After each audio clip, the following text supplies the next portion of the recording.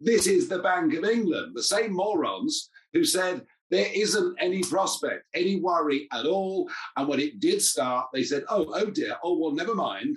It'll be transitory. Remember that word? Transitory. They have been wrong about this at every single stage. We've been going through this ludicrous period of zero interest rates, or in many parts of the world, Western world, negative interest rates. It hasn't done us any good whatsoever. It's damaged the culture of thrift within our societies, and now they're playing catch up. Now, I know there are one or two economists warning that if you put up rates too far too fast now, that actually could have quite recessionary implications. Rates have to go up. I don't think there's any doubt about that. And I hate the disease of inflation, but maybe. Hello and welcome to the Fortune and Freedom podcast, where Nigel Farage and Nikolai Hubble give you a unique take on what's really going on in the world of finance, investing, and politics. We hope you sit back and enjoy this episode. Hello and welcome to This Week in Review with Nigel Farage. Nigel, we're recording this an hour before the Bank of England decision is published. You'd be a brave man to guess what's going to happen. But what I want to ask you about is your overall narrative here. How do you see what's playing out? Do you think they're behind the curve? Do you think this is a badly needed interest rate increase? Are you concerned about a recession? How are you thinking about all of this? Behind the curve? You're having a laugh? I mean, last January, you and I were saying there are inflationary pressures within the system. There's monetary inflation waiting, coming down the track. It's been coming at some point ever since 2008, plus obviously price inflation, wage inflation, all the rest of it, and then Ukraine war, of course, coming on top. Let's just be clear. What the Bank of England is saying this morning is that inflation could get to 15%, that it's here to stay. This is the Bank of England, the same morons who said there isn't any prospect, any worry at all. And when it did start, they said, oh dear, well, never mind. It'll be transitory. Remember that word? Transitory. They have been wrong about this at every single stage. We've been going through this ludicrous period of zero interest rates, or in many parts of the world, Western world, negative interest rates. It hasn't done us any good whatsoever.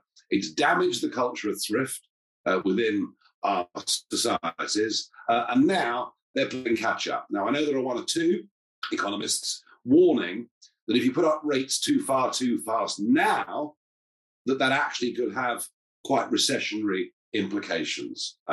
Rates have to go up. I don't think there's any doubt about that.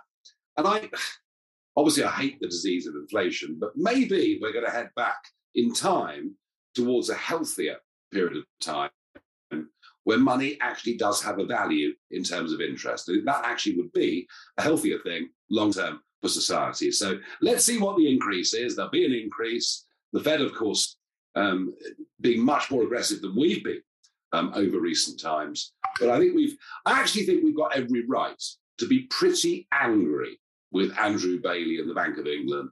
Utterly useless, totally incompetent. I mean, crikey, they make our politicians look good. That anger is really spreading around the world too, which is something we've discussed in the past. But the next thing I want to ask you about is whether we're getting the same routine that we got about inflation, about recession now. The idea that, there won't be a recession. Oh, it's not a recession. Oh, it's not a bad recession. It all feels so familiar. And again, they're the ones causing the problem by raising rates.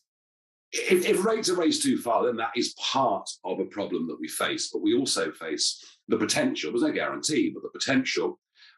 We get a further energy price shock coming later in the year. Things in Ukraine are not fully played out. Sanctions are clearly hurting us more than they're hurting Putin. I mean, we've also got incredible stresses now within the Eurozone. And it's funny, Nick, but the view that you and I have had about this ever since we started working together, and indeed you and I have held many years before that, this is now becoming common debate in the financial world. The realization that at some point, the German, Dutch taxpayers, the ECB, amongst all of them, haven't got the power or the will, ultimately, to save Italy and the rest of the South. So, there is a very real risk of a pretty unpleasant autumn and winter to come with some quite big shocks. And yes, a real recession. That has to be a risk. It's very interesting. UK firm overnight, Zero, one of these sort of, a marketing firm, but using polling, suggesting that by the end of 2022, 47% of British households will not be able to pay their energy bills without getting into some form of default repayment or debt. So I think things are, we've been deluding ourselves. We've had gorgeous weather, the best weather since 1976, the sun's shining. We've got the ongoing tragicomedy of the Tory party to keep us amused. And I just don't think people realise, perhaps at the minute, just how tough this is going to be. It really is. Danny Blanchflower, who was on the Monetary Policy Committee of the Bank of England during the financial crisis, is out there telling us that the UK is already probably in recession and, quote, the right thing to do is sit back and wait and watch as the global recession probably spreads. So he's against the Bank of England raising rates at all. Do you think that at some point the central banks are going to panic and focus on the recession instead of inflation? And do you think there's a chance for inflation to really get out of control if they do? Well, that's the worry, isn't it? That is the worry. And I understand what Danny Blanchflower is saying, but I don't think I agree with it. I think we do need to keep tightening, I'm afraid. It's horrible. We should have done it a long time ago, but I'm afraid we do. And Danny Blanchflower, he loves being a contrarian. He's always a contrarian, whatever everybody. I understand what he's saying, but, how many times have you and I talked about this? The disease of money that is inflation. And unless we tighten, I'm afraid it's going to get more and more out of control, which means it lasts for even longer. So I'm afraid rates have to go up. Personally, I'm not too worried about the idea of a recession, because if there is one, they'll just change the definition, won't they? Well, of course they will. But the worry is what it's going to do to individual people. The worry is the cost of living on ordinary families. And the worry is the 1970s worry that savers had, is what to do not to see your money depreciating by 10 or 15% per annum. And that, of course, is what Fortune and Freedom and UK Independent Wealth, that is what we, above all, are trying to do, is to help people to try and hold their hands through this very, very difficult time that's coming. Yeah, it's that threat of stagflation, the idea of inflation and a moribund economy at the same time that's the real threat here. You've got a presentation out about what people can do about inflation, right? So can you tell us a bit about that? And we'll put a link below this video. Yes, the idea is to remind people who are older, to educate people who weren't around, that actually what happened in the 70s and 80s for anybody's savings at any level was a catastrophe. Now, I'm not exaggerating. It was a catastrophe.